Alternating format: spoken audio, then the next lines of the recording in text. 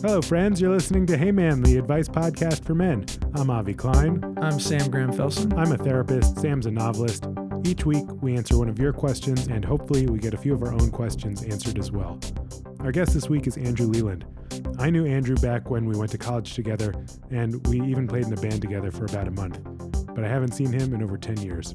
Not long after he quit my band, Andrew dropped out to help start The Believer at McSweeney's, and he went on to become the host of their podcast, The Organist. He's also been slowly going blind since he was 18 years old. We talked to him about blindness and the way it has changed the way he moves and is received in the world. In the second half, he helps us give advice to a college student who isn't sure what he should do about a friend who seems like she wants to be more than friends. Enjoy.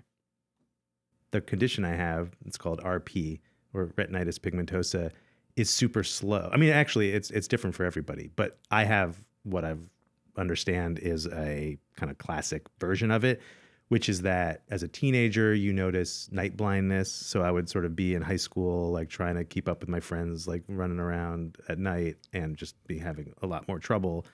And then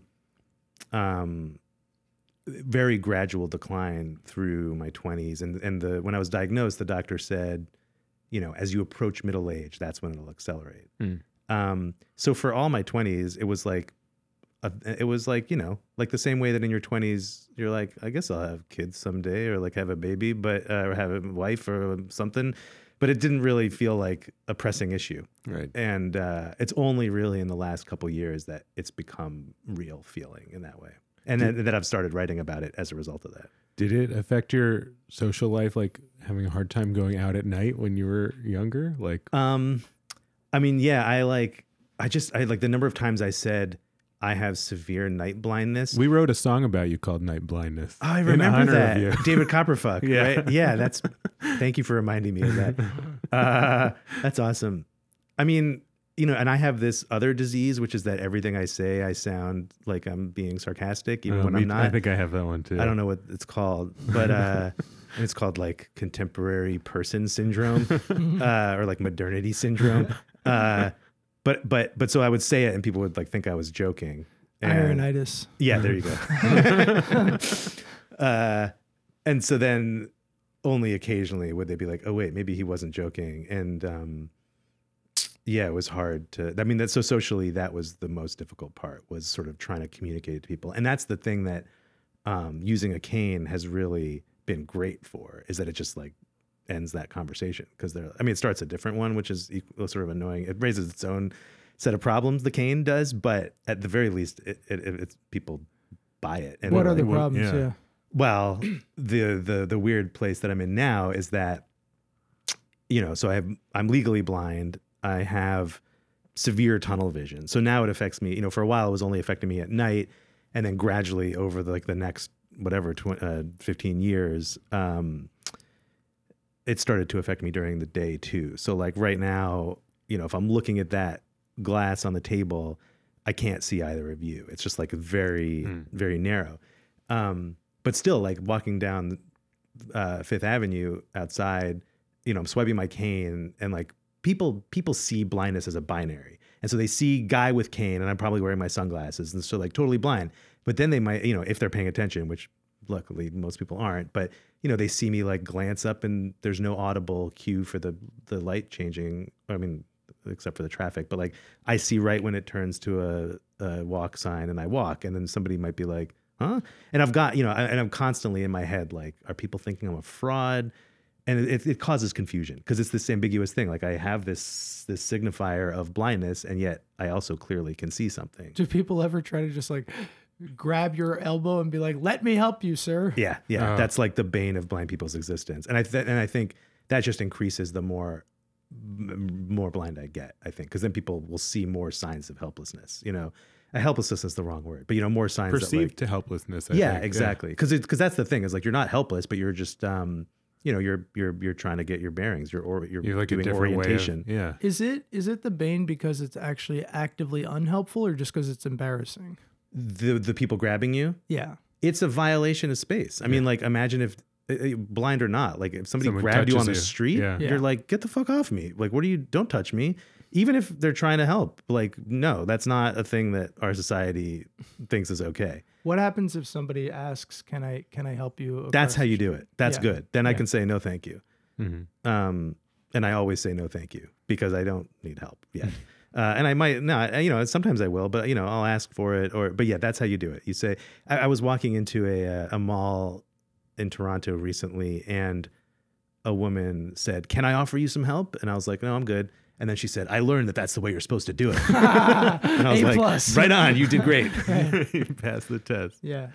But it's, I think, I'm curious about what you've been writing about it. Obviously there are a million things to say about it. I mean, the first thing that is striking to me just hearing you talking about it is, the difference between something like this happening gradually and suddenly. Yeah. And in a way, I mean, both are incredibly hard, but in a way I wonder if, do you ever wonder what it would have been like if it had been sudden versus gradual, how psychologically, how that might have been different? Yeah. That's huge. I don't know if I think about that exact question, but I do think a lot about like when I will feel blind. I don't know if this is too heady, but I've read about this. There's like this famous paradox in Greek philosophy, the paradox of the heap, where the idea is like, if I have a heap of sand and I remove like 1 grain, is it still a heap? Like, yes. If I remove 10 grains, yes, it's still a heap. But then at what point, like how many grains of sand do there need to be left for it to be a heap? And it's kind of like that with vision, where I'm like, when I was diagnosed, I had in no way did I think I was blind. I could drive at night. Then at a certain point, like I stopped driving at night. Then I stopped driving during the day. Then I stopped riding a bike. Then I started using a cane. Like now I'm just at the point where reading like regular print is a pain in the ass. Like I can still do it, but like it's hard. And then soon, like only large print. At what point are any of those things blindness? And so when you talk about like people who are suddenly blinded, I could even raise the question in response, like how blind are they suddenly blinded? Are they suddenly down to what I have now? Or are they suddenly, it's a tiny fraction. I don't remember the number of people who are blind who are actually have no light perception whatsoever. And it's been interesting, as I've been writing more about it, I've been talking to more and more blind people. And one thing I've heard that I found so interesting is that, like there's a guy who has the same condition I have. He's way farther along than I am. He's effectively blind. Like he can't read anything. But he can still see some light perception. But he said when he was kind of in that transition phase, at a certain point, he just had to sort of let go of the residual vision that he had. And like he was still wearing glasses, and he could still, like, if he really had to, like take a photo of something and like blow it up really big on his phone and hold his phone at arm's length and be like, I can see what that looks like. But at a certain point, he was like, why am I doing this to myself? And just like stopped wearing his glasses. And it was so liberating to him. And so blindness really, even at the extremes where you would just say to somebody, like, at that point, I think there's no question that person is blind, but it's still a continuum, and it's still this spectrum that has to kind of be navigated. And it's about, you're making the decision in some ways about like how blind you are. I was curious. I'm curious about what this is like with your son, and like how you engage about it, and just what it's like for you. Like, I don't know, I don't have to go too far into this, but like I basically like catch up on your life on Instagram, like when I go on it. And so like I see your sweet son, and like, and then I see your posts about you losing your sight. And so like, for me, it's very present, like to see his face and then think about like what that's going to be like for you. Yeah. You know what I'm getting at? And like, yeah, I mean, it's like, it's funny. Like as I've been writing more about it, and like, I'm writing a book now, and like thinking about like the weird phenomenon of like selling my own story. And it is something that people are really interested in. Like that's the question that I feel like, I mean, to put it in like the crassest terms, like I feel like that's why I'm being paid to write about it, is because like people are interested in that very sad idea of like losing your son's face, and like obviously behind like the commercial idea there is something there. Like it is like a sort of a poignant idea. I don't know why that is like the most ultimate poignant thing. Why do you think it's I'm so thinking poignant? about it. Why is that so poignant?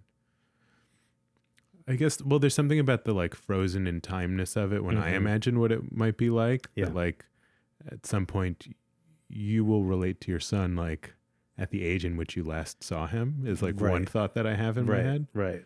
And then I think also there's something about it that distills the sense of loss, right? Yeah. That is Yeah. probably what's on people's minds. I mean, this just like to pull back a second. I mean, the largest thing I've been thinking about and struggling with is the tension between acknowledging it as a loss. Yeah. Because it's like I'm bullshitting you if I try to say it's not a loss, but also acknowledging that it's opening doors and it's really interesting, like philosophically interesting. It's been, to sound like kind of like half jokingly lean into the ridiculousness of it, like it's a great career move. So like, but like and trying to like thread the needle between those two poles because they're both real and they're both present. It's, so we had a veteran on a couple weeks ago who was a few feet away, yards away from an explosion that killed several people, including somebody he was friends with. And and we were talking a little bit with him about just like the difficulty of civilians talking to veterans and that disconnect and just the awkwardness of not knowing what kinds of questions are appropriate or inappropriate. And it was striking me like, because on the one hand, I wonder like, is it inappropriate to ask him how painful it is? On the other hand, isn't it even more inappropriate to ask him to talk about like how liberating it must be? But of course I am interested in like the liberating aspects too, or maybe liberating is a corny word, but the ways in which it's expanded life, and one of the things that that I'm always just so curious about is like when your options get limited. There's so many examples that I've read about or people I've met where it's like when their options get limited, somehow that limitation ends up prompting them to actually live a much more expansive life. Right. Yeah, I think that's really true. I mean, like the thing about my son, like I've been teaching myself Braille and he's just fascinated by it in a way that, and he's really bright and like curious about what my wife and I are up to in a way that I find really cute, but also like powerful. Like he's actually keeping tabs on us and thinking deeply about what we're spending our lives doing. Mm-hmm. And it's really, I feel so good sharing the stuff I'm learning about disability and blindness with him. Like it feels like exactly the right thing to be sharing with a 7-year-old. And like just on like the fun level, like Braille as a code is just like made for a 7-year-old's brain. They're just like so psyched about it, but also just like all kinds of stuff. Like I'll share with him like stuff about a deaf-blind poet I've been researching, and he's like so curious about it. And then he'll just throw out his own ideas about like, oh, well, that deaf-blind poet like wouldn't, even doesn't call him a deaf-blind poet, but you know what I'm saying? Like, he'll like make observations that are clearly like he's thinking about this stuff. So, that kind of stuff makes me feel like it's good for him too. Yeah. And, certainly there's like painful parts of it, but the overwhelming feeling is one of like, it's an interesting, good thing that we're sharing together. And like maybe, loss doesn't seem like quite the right word because it's different for sure. Like it sounds like there's things that are lost, and then there are things that are sort of augmented or replaced or changed. Yeah. I mean, like the big political question in terms of disability, or one of the big ones is about access and accessibility. And like the question of like, are textbooks accessible to blind students, or like ballots are accessible to blind voters. But like, you can also kind of think about accessibility on a more emotional level. Like, okay, so I'm going to lose what my son looks like, but like what will be accessible of my son? And the answer is like all of him. Like I may not know that he shaved, or like I won't be able to like see like the baby that I remember in his adult face, but like, and that's like a poignant thing. But when you actually think about the totality of like your relationship with a loved one, it's not actually that big of a thing, I don't think. Like, I think the big thing is your relationship with them. And Yeah. that your relationship with them has nothing to do with whether or not you can like recognize that they still look like the person you love. Another thing that occurs to me is like, you have to have conversations with your son about things that are hard for you, I would imagine, or just like how you're figuring out how to navigate this, because he's watching you figure it out in real time. Mm-hmm. And I don't, like, my daughters don't have necessarily that sense of me in that way. Like, I'm like, they just see me as like a together adult, you know what I mean? Like, I don't have to share with them like what's a struggle for me. I'm just wondering if am I making assumptions about what it's like. That's just an interesting shift in a relationship, you know what I mean? I would push back against that. Yeah. Like, I don't know how, I mean, I believe you that you're a together adult. Oh, I'm not. They just think I am. But I mean, my I hope they're not listening to the show. They're gonna find out you're not. Yeah. but like my feeling is like, even if I didn't have a degenerative retinal condition and I was just a dude, Yeah. like he would still witness like my wife and I arguing, or Yeah. like me coming home in a shitty mood and like snapping at him when I didn't mean to. I And, think like, I absolutely agree with that. I think what I mean is it's like there's a way that a lot of those exchanges are like left unprocessed, you know, where it's just like, oh, like you see your parent in a shitty mood, like I'm just going to give them space or something like that. But this doesn't go away. And so it's like kind of like continuously open for discussion, it seems to me. it actually does go away though. That's the thing. Like I mean, I think about it a hell of a lot. And now that I'm writing a book about it, I think about it like double hell of a lot. Yeah. But like anything, like if you broke your leg Yeah. and you were so pissed about it and you were on crutches all day, there would still be many hours of the day that you weren't thinking about your broken leg. Yeah. You know, like you'd be watching TV, you'd be working, you'd be cooking, like, you know, it gets in the way and then you really think about it, or like you force yourself to think about it because you're thinking about it. Yeah. But it's not constant. Yeah. And like and I think there are days that go by that I barely notice it. And there are days that go by that he barely notices it too. Uh-huh. So I don't think that's right. I think, you know, and in reading and blind people's accounts and talking to people, that's a common blind experience. Like a blind person isn't always blind in their own mind. And I think that's true of disability and probably of identity, period. Like you're not always like, I'm Jewish and I frequently think about being Jewish, but I'm not Jewish 24/7, you know, like there are, and the same thing probably you could say about gender, right? Like there are times when I'm very much a dude and there are times when I'm just like a disembodied, extremely hungry ghost. By the way, since this is putatively a show about masculinity, or maybe a better way to put it is that we're sort of secretly a show about masculinity. We're just an advice show for men. But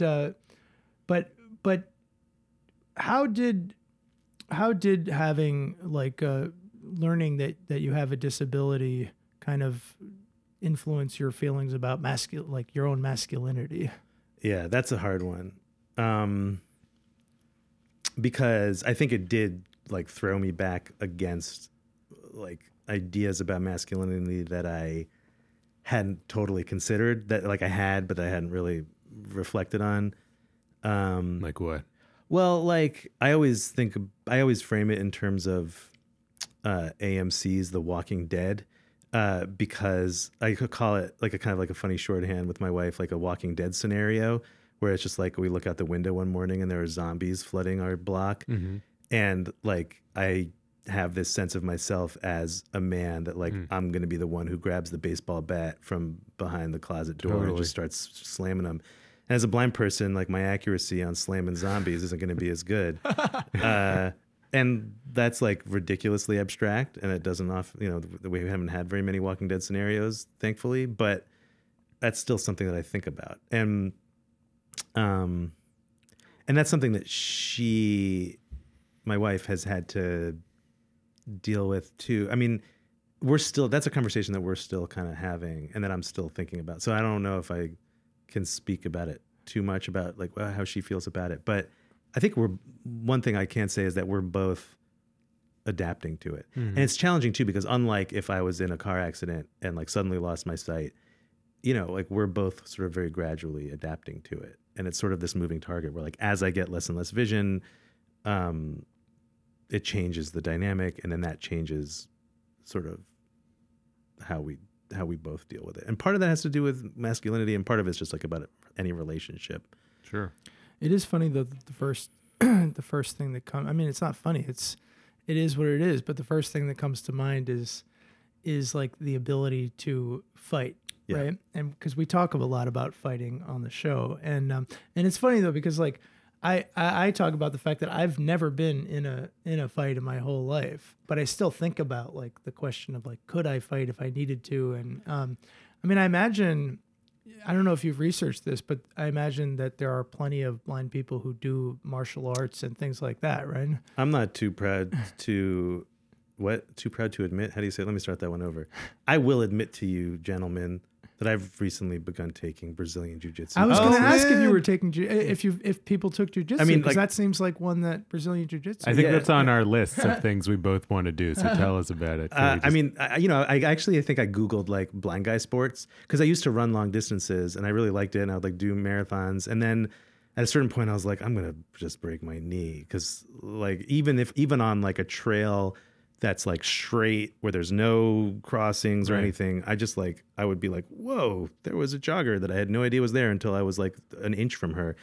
And so I just could see a disaster coming. So I stopped jogging and then I go on the elliptical, but I find it depressing just to be on the elliptical. And I will say that like, I don't want to go into the details of like what inspired me to do this, but basically like there was like a thing that stressed me out that I was like, I wish I had the ability to like defend myself. And Can we so get that- a little detail? Or- a mentally ill friend. Oh, And is that okay? Is mentally ill the way you say that? I don't know. Somebody that's was okay. mentally ill, and I was even scared going to me. ask you if blind is the right word. We'll get back to that. Yeah, But I blind. do want to Disabled, you ask mean, you or- about that. Blind's cool. Yeah. Yeah, we can talk more about it. Yeah. But yeah, so I like Googled blind guy sports, and it was like judo and jujitsu are basically once you're in contact, which oftentimes in competition, like you start in contact, you don't really need your eyes. Uh-huh. And so I was like, oh, I'll try that. And I, as a kid, I did a little bit of like kickboxing, and so I was already kind of used to that. What's it like? It's I feel like- intense. yeah. It's really intense because it's about submission. So like the goal is to get the person to tap out, like tap you on the shoulder and be like, I can't breathe, please stop. And it's like, and I've only been doing it for like maybe 2 months now, like about once a week. And so I was I've just heard thinking, it's very hard. it's very hard. But like the strangest thing is like, I don't really, I've practiced a couple of these moves, but then you spar and they're just like, okay, like go for it. And so I was rolling with this person and I was kind of like, well, there's their neck. And I guess I'll just like lean on their neck. But it was not like I'm going to try like the backwards Zamba. It was just like, I'm just going to like lean on their neck with my forearm. And I think that'll probably be uncomfortable for them. And then and it was actually the guy who was teaching the class. So I felt okay, but I would do it with anybody in the class. And he was like, that felt really uncomfortable. But if you really wanted to submit me, you have to like do this. And then he like did it to me. And I was like, oh yeah, that's really bad. So it's strange. Basically, you're trying to choke people, Yes, right? choke them, and like, there's Or arm break their bars where you arms. like make their arm feel like it's going to get dislocated unless they tap out. Yeah. But it's great workout. What's it like to be on the submitting side of something? Um, Because that's the thing we're all afraid of, right? That's why we want to kill the zombies. Is like, I don't want to submit. right. It's fun. It's really like, I don't know. I like it, and it's strange too, because like there'll be like a woman will straddle you, and like it's like very intimate, close contact. But like, it's like one of those things that like, because of the way the social situation is constructed, you're like, cool, let's go. And like, there's, it's not awkward at all. Or maybe like, your first class, there's like a second where you're like, this dude has his like ass like pressed firmly against my face. But then like very quickly you're like, that's how this is done, and Right. just move on. That's another just funny thing about I took one just free class and I was struck. I did this about a year ago and I was struck like, wow, I haven't like touched another dude's body other than my son Yeah. since I was Is your son a dude? since I was like a kid wrestling a male body. I haven't like really, I mean, I've given high fives, Yeah. but I haven't like held a male body Yeah. since I was a kid wrestling. It was like, it was a Yeah. thing to get to readjust to. Yeah. But in a way, I think like what's funny about, I mean, we don't talk too much about this, but I think there is kind of like, even among the most enlightened of us, like a kind of latent, not homophobia, but just fear of being seen as gay or whatever. I think it is homophobia. I guess that counts under the umbrella of homophobia. And I was thinking like, God, doing jujitsu is a pretty good way to get over that. Like, I have my doubts about that, but I think it is interesting because I think like, what do they call it? That it's just sort of like under the guise of violence or like there's a certain contact that's allowed. Right. I guess there is a macho contingent there. Yeah. Like, I usually go on the Friday mornings class, which is like a little bit, the demographic is chiller somehow. But like if you go on the Thursday night class, there's like a lot of, I don't want to make stereotypes, but yeah, like the macho vibes are a lot stronger the Thursday nights. Well, if you happen to be in Northampton, that's just words of the wise. To go or not go, for depending people on who your don't tastes. know Western Northampton, that's where UMass, basically one of the biggest state school in Massachusetts is. So Yeah, I but also imagine there's Smith College. and a lot of other colleges. Yeah. Yeah. But like, there's, it's cool. It's fun too, because unlike, I don't know, again, I'm making generalizations. Like I've done yoga, and like the one cool thing about yoga that I've noticed is that, and this is a cliche, but like afterwards I feel like a body awareness that I miss. Like I'll walk into a yoga class feeling like a computer that has like some fat cased around it, and I'll leave being like, oh yeah, I have like shoulders and a leg. And jiu-jitsu weirdly does the same thing. Like I leave it and I'm just like aware that I have a body in a way. This is my pet thing, and Avi, you can delete this later if you really want to. But I'm really into meditation. I'm curious. Have you ever meditated? I'm going to start keeping a tally. I think we could make a meditation drinking game on the show. I think you need to have like a little like segment within where all of a sudden we hear chimes and like, okay, exactly. it's time to talk It's about the Grant sitting. Felsen meditation hour. Have you tried it? Yeah, my parents met in an ashram, and I was raised more or less with like, they're both Jewish, but I was like, They're Jew boos. Except there was like not strictly Buddhism for a while, but I've been meditating my whole life. Yeah. Okay. Oh, interesting. Okay. What kind of meditation do you do? These days, when I lived in the Bay Area, I went to the San Francisco Zen Center a lot, so mostly Zen meditation. Okay. Because I was going to say, I mean, the whole kind of philosophical point of meditating is learning how to be comfortable with letting go. And in fact, when I drove here from Central Mass yesterday and had a long drive, and I was listening to an interview with one of these prominent meditation teachers who was talking about how basically if you prepare for death, when death comes, death will be less terrifying or whatever. And meditation is a kind of form of preparing for death in a certain way. And anyway, I'm just curious, like, has it, for most meditators, a lot of this shit is pretty abstract. It's like, it's kind of like you're doing it with the idea that like, if the shit starts to hit the fan, you will be like a calmer person, or, it's kind of like sanity insurance or something. And now that you're going through like a very dramatic change where you are in the process of letting go of stuff, has it been effective?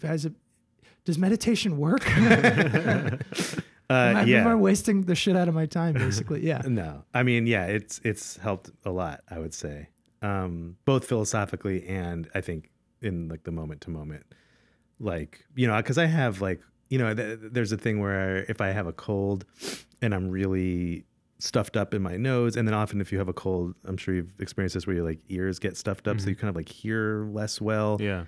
And I started reading this book. I had this experience where I was reading this book about, it's called Touching the Rock, and it's by this theologian, John Hull, who wrote it. He kept these cassette diaries in the 80s as he went blind, and he went blind pretty quickly. It was like gradually for a lot of his life, and then it just like kind of fell off a cliff over the course of like a year. And it's like the scariest book I've ever read. It's basically like Stephen King for people who are going blind. It's just like he's so clear and precise about like everything that you would imagine being terrifying about it. And I had this experience where I was like reading that book and then like would wake up in the middle of the night with just like my ears ringing and plugged and like couldn't breathe. And like, because I have such severe night blindness, there's just like, I couldn't see a thing. And it was like the full panic attack of like, And I think in moments like that, having access to like, oh yeah, there is still a breath and like a body, and like I can like let go and just return to that until I return to, that. And then the other part of it is like also the idea of, like we were kind of getting at before, like it's a loss, but also like loss in and of itself isn't a thing to be feared or run away from. Like I've like I quote it too much now where I almost like can't say it out loud, but like my patron saint is Borges, the Argentinian writer who went blind I think like in his early 40s, and he has this really, really amazing essay that originally he gave as a lecture on blindness. And he says something like, blindness for me hasn't been a total misfortune. It's like one of the it's a style of living, essentially. And I feel like that connects to what I understand about meditation and like kind of philosophy behind Buddhism, is like there's loss and there's all these things, but it's like it's a style of living. It's like it's incorporated in life, and you need to sort of like, the best way to understand it and to use it and approach it is just to accept it as a feature of life, rather than like a thing that must be explained or eradicated in that way. Yeah. We should probably get to our advice question, but is there anything else you wanted to? We're going to make an abrupt shift. It's a funny question. I'm curious about it. We can take as much time with it as we want. It's funny. It's a good question. I just think it's funny. Like, it has nothing to do with what we talked about. You never know. Well, you never know. Things have a way of being woven together. Hey, man. I'm a 19-year-old college student, and recently I've been really enjoying the relationship that I have with one of my female friends. We've been mutually supporting. We have been very mutually supporting of our respective dating lives recently, and supporting in other aspects of our lives as well. It feels like a very healthy dynamic that we have. However, I'm worried that she may have more feelings of friendship for me at this point. She recently sent me a song, which in context seemed like a confession. I've really enjoyed our friendship and would very much prefer it to simply stay as such. I have no idea how to deal with this situation. I can't pretend I didn't listen to the song. I can pretend I didn't listen to the song, and I could just play dumb and deflect, but neither of those seem like wise options. I also don't want to say something about her having feelings for me and have that go south in the many ways it could. Please help, I'm hopeless here. Signed, Just Friends on Monteith Avenue. Oh, man. Wow. What's awkward about this is, obviously he can't pretend he didn't hear the song.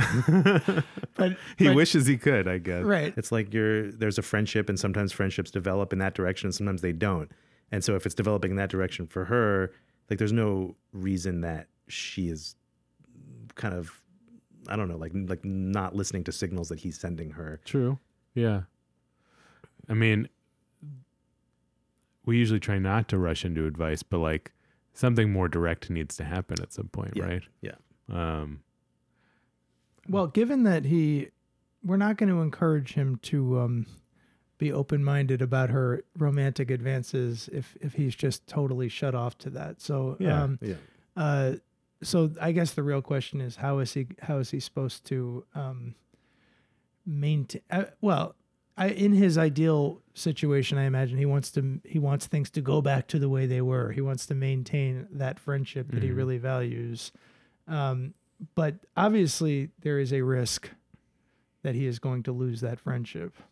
That's, and she in making this advance is taking that risk of, although I suppose, again, it's on her. It's really up to her to decide whether or not she wants to remain friends with him after he makes it clear he doesn't want to get it on, right? Yeah.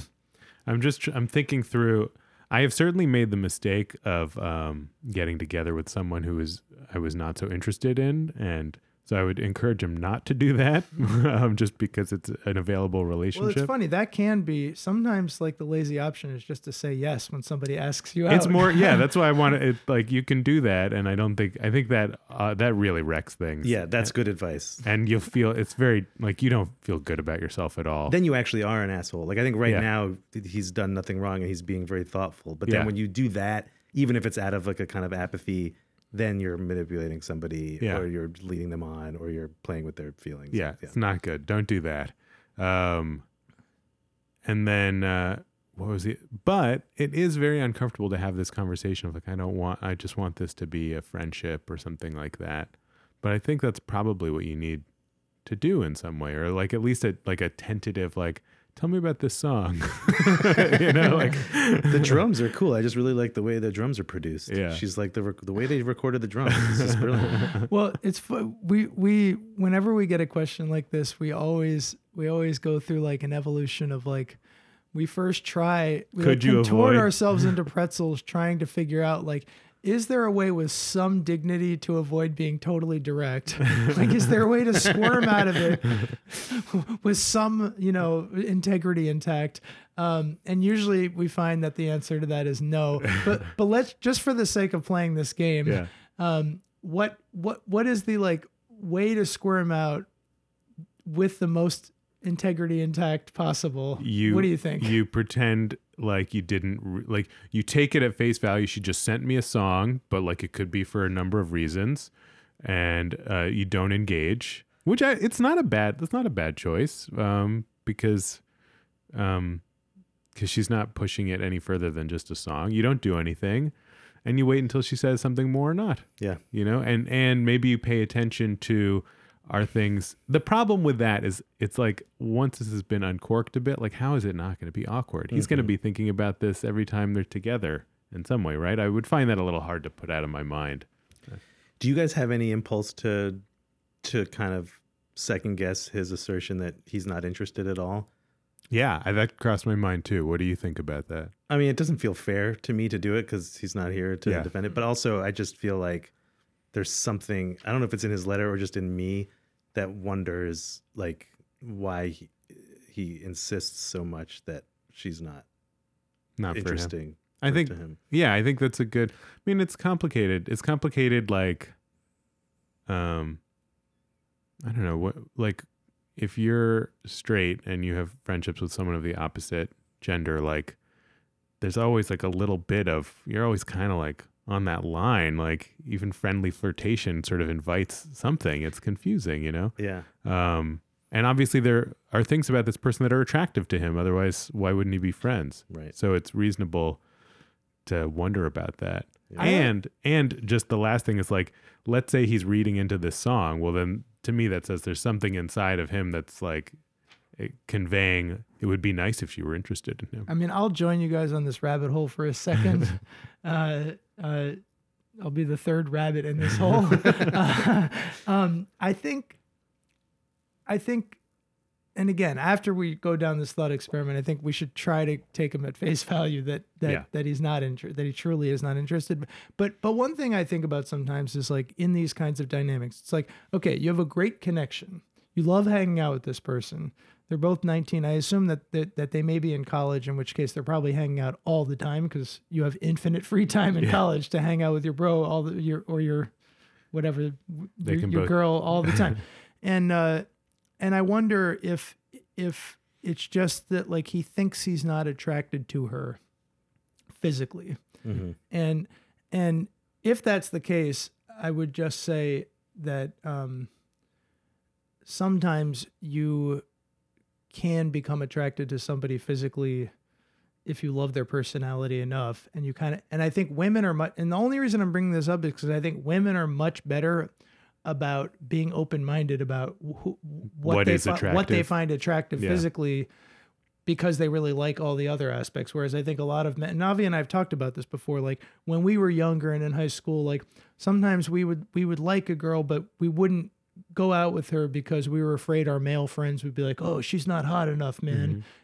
So just throwing that out there, try to, if you do in fact kind of feel some romantic feelings, but for whatever reason you're telling yourself you're not attracted, like, I could never go in that direction. I don't know, maybe stay a little bit open-minded and see how it feels, because you might change your feelings about her attractiveness. Yeah. Should we get out of the rabbit hole Sure. now? Because if we take him at face value, I'm just rereading this now. He says, it feels like a very healthy dynamic that we have. He just seems sort of proud about their friendship, and that's nice. And it's good to have a good friend, I don't know, Andrew, what are you thinking here? To tell, what does he call himself? Just friends on Monteith Avenue. Where's Monteith Avenue? I don't know. Because that's important. We need to find out. Yeah, I mean, like my general philosophy is that communication is king, and you got to be clear with people, and that like you know, there is a good imperative to protect people's feelings, but I think ultimately it's important to be clear about where you're coming from. And, you know, so I think if it were me, I would, you know, test the status quo, see if it felt sustainable. Like if we're just like, okay, I'm just going to like, we'll hang out. And if she doesn't ever bring up the song and our friendship is going along the way it seems to be, then fine, keep going. But then if it gets awkward the way that it seems like you both agree it probably will become, then maybe I'll say like, what was up with that song that you sent me? And like, I mean, that feels a little hard because then it like forces her to, you know, you're like setting her up to knock her down a little bit, I guess, which I would want to avoid. But yeah, I don't think that you're doing her, I mean, even though that feels painful and scary, I don't think you're doing her any favors just like ignoring it and like leading her on, if it is leading her on to keep doing that. So I would say baby steps towards clarity. So like, not just like, don't just like tear the roof off and say like, are you into me because I'm not into you? So forget, obviously like that's horrible, but like to not shy away from it either. And to like take gradual steps towards saying either like, it seems like there's something in the air that we need to clear between us. And I just want to make sure that we both kind of are understanding what's happening here. Yeah. Or again, like in like the easiest, best case scenario for our friend here, it would be that like the status quo could sort of magically remain. But it sounds like he's writing the letter because it's already not. Avi, I'm curious, like, I'm going to lean on you as the therapist here I mean, if it's the case, I'm just speculating, I think with a decent amount of anecdotal evidence from myself and from all of my friends who have dealt with situations like this, if it is the case that it's purely an issue of he's just not physically attracted, because it sounds like otherwise they have a great connection, right? That is just, I imagine, kind of impossibly bad news to hear that somebody thinks you're not attractive. And I wonder like how, because there's no gloss on that news. I mean, I guess we've had examples of this in the past where it's like, it's not that you're objectively bad. It's just, you're not my cup of tea or whatever. Yeah. But even that always feels a little bit. Of course it doesn't. Good. Yeah. It doesn't feel good. And that's okay. Well, how do you deliver bad news about something like that? Is there a way to do it without being hurtful, or do we just have to accept that you're going to be hurtful? I think it hurts. I mean, you can be kind about it. Like, so how do you be kind? What's the kind way to be hurtful? I mean, is it unkind to be like, you know, I'm not attracted to you. Like, I really just appreciate our friendship. I just don't see our relationship in that way, you know? I would probably steer clear of it being a looks thing in particular, because it's just plays on people's deepest insecurities. So I guess, right, he shouldn't say I'm not attracted to you, but we would say I'm not really into making this different from the way it currently is. I think you're right that the physical element is part of that, like what distinguishes a friendship that works from like taking to the next level. But there's more to it than that, that's right? True. Like, regardless of like if you're attracted to somebody or not, there are friends who you wouldn't want to like be romantically involved. That's very true. Yes. And I think you could, I mean, you know, you don't want to like frame it in a complicated way like that, but I think there's a way that you could communicate like, I just don't want to be in like, you know, the serious I want this to be romantic a thing. Yeah. Like I like being friends with you. And I would also, I think, first of all, I also just want to say like, when I was 19, I didn't know how to do any of this stuff, and I can barely communicate now, despite being a therapist. So again, kudos to this guy for trying to be an upstanding, honest friend. Also, I just think it's reasonable to expect this person to feel hurt, and your friendship could suffer for a while. No, it's very hard to just sort of like take this one on the chin and keep going. Like usually, like people pull away. There's distance. I would accept that. Right? People kind of just need to like kind of get over it in their own time before you can find your way back to being friends. I think that's normal. I do actually think this is a case in which he can be totally direct with dignity, because she did not say, "Hey, can we take this to the next level?" She sent him a song. There is room for interpretation in that song. Like I think he can, for now, as a first step, just simply respond and say, "Hey, that was a cool song. I like the drums," as Andrew said, or whatever. And then Just play dumb a and then little it's bit. up to her. It's up to her to be like, all right, well, clearly he's not getting it. If she then wants to to ramp up her strategy and be like, no, this song was about you. I like you. Yeah. Then I think that's where he Yes. then has to be honest. But I think it's actually totally fine for him to play a little bit dumb about this I song. agree, don't because think he has no incentive. You don't want a relationship with her. Like, I think she's got to come out and say it, you know, like, yeah. Do you feel like I feel like we actually gave legit advice. the only thing I might add is like if he, or let me ask you guys, if he really, really wants to stay friends with her, how can he make that clear?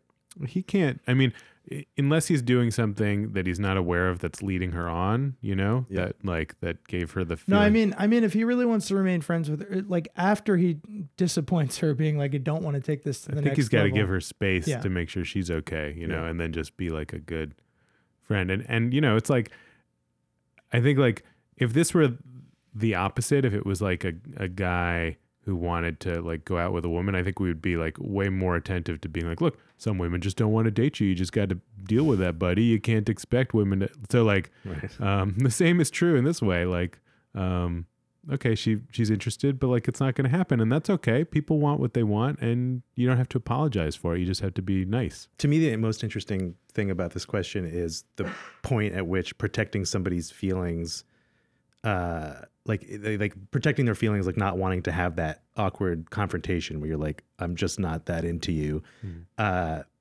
is like that's actually hurting them more to avoid that. Yeah. You know, like, and where does that switch? Because there is, I think, a moment at which it switches, or it's hard to calibrate. Like, at what point is it better to just get it over with? Is it always better to just sort of be confrontational? Because I don't think so. I think there's like that low level thing where maybe the status quo will work, or at a certain point, it's better to just be open. And that is such a hard thing to feel. And it really, I don't think there's a rule about it. I really think it's more about like, you're friends with this person, you know what they're like, you can tell sort of where they stand. And at a certain point, you're like, okay, I'm leading them on, or like, her life is going to be better if she knows this. And so I just need to tell her. I think like definitely one maybe signpost would be like, if you find yourself maybe avoiding this friend because you can't deal with the awkwardness, like that would be a sign that you need to have a more honest conversation. Like the more you're pulling away because it's just gotten too uncomfortable, then like now you're hurting them, because so that would be one way. Yeah. All right. I think we settled this one. Good luck, buddy. Yeah, hang in there. Let us know how it goes. Yeah. So we always wrap up our show by asking our guest of honor to share a piece of wisdom or advice that you have read, heard, been told at some point in your life that has stuck with you. Yeah, I think when you mentioned this to me in advance, and thank you for giving me, I don't know if I'm like pulling back the curtain too much. But weirdly, the first thing that came to mind was it was a strange example. Like, it didn't strike me as advice really, but back in that period where I had just dropped out of college that we talked about at the beginning, and I was a mess frequently in the way that I probably would have been a mess no matter what I was doing, just the way that you're a mess when you're like, 23, 24, living out in the big city, and a mess sort of like romantically, professionally, physically, like just like sort of beside myself with like the way that your own personal drama can just feel like, a 6-season HBO prestige, melodrama. And he's still one of my best friends, who he was a good friend, but also I looked up to him a lot as somebody who just like was really, really smart. And in these moments, he would say to me, I would share with him like XYZ is going on, the palace is burning, etc. I don't think I can do this. And he would just say, pull yourself together, man. And it was like total tough love. And I remember like maybe the first time he said it, I was just like, fuck you. Like what I wanted was, like snuggles and comfort. You should have called Avi for that. But then and he said it to me like over the years, we're still friends. We've been friends for 15 years now. But I really like it because in a way it's like a reminder that you can pull yourself together. And that like, because in those melodramatic moments, it does feel like the world is happening to you. Yeah. And like, she did this, and it's just like, it's all being acted upon me. But like, pull yourself together is like, oh yeah, a lot of this, in fact, maybe most of it is just like, I've created it for myself.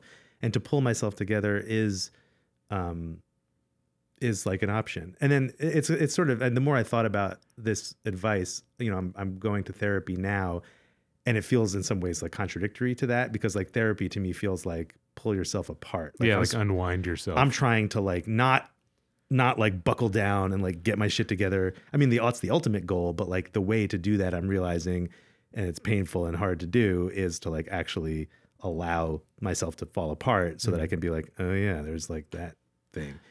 So when is your book slated? If that doesn't give you too much anxiety to talk about, when is it gonna come I have out? to finish it by September 2021. So Okay. I've got a little less than 2 years Do you to have write a working title or? it. There's an H.G. Wells story called The Country of the Blind that's about this like explorer who is a mountain climber, and then he like gets separated from his expedition and finds this like lost civilization that's like for generations been living as blind people. And I like that title, The Country of the Blind, as like sort of what I'm doing. Like I'm sort of making my way into this new undiscovered place. And if you could just give just like a 2-sentence sneak preview of, because you've mentioned the book a few times. Like, Yeah. what is it going? What's your elevator pitch of what it is? TBD. Just kidding. My elevator pitch is like a combination of personal narrative. So like basically what my experience has been and what it is over the course of writing it, combined with journalism, where I'm going to go out into the country of the blind and talk to blind activists and blind writers and blind everything, and just sort of understand the kind of social, political, cultural life of blindness and disability in the US right now. And then there's like a critical component to it too, where I'm like watching movies looking for like representations of blindness, and like reading books and thinking just about the way that people understand blindness from outside and also from the inside. Any other places people can find your stuff and your work? I should probably update my website. Are you on social media? Or? Yeah, I have a very difficult to find Twitter profile. It's Quailty, which is like a misspelled quality, or like quilty with an A. It's like, I don't know why the fuck I did that. You can never find it. If you just Google me, probably something will happen. And if you want to listen to the podcast Andrew started, it's called The Organist. You can find many it episodes wherever your podcasts are. Yeah. But thanks so much. Thanks. This is fun.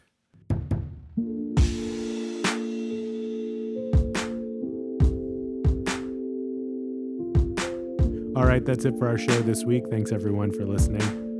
If you have a question that you want some advice on, please email us at heymanpod@gmail.com, or better yet, give us a call, 917-426-4326, and leave us a voicemail. All questions, if they make it on the show, are anonymous. No need to worry.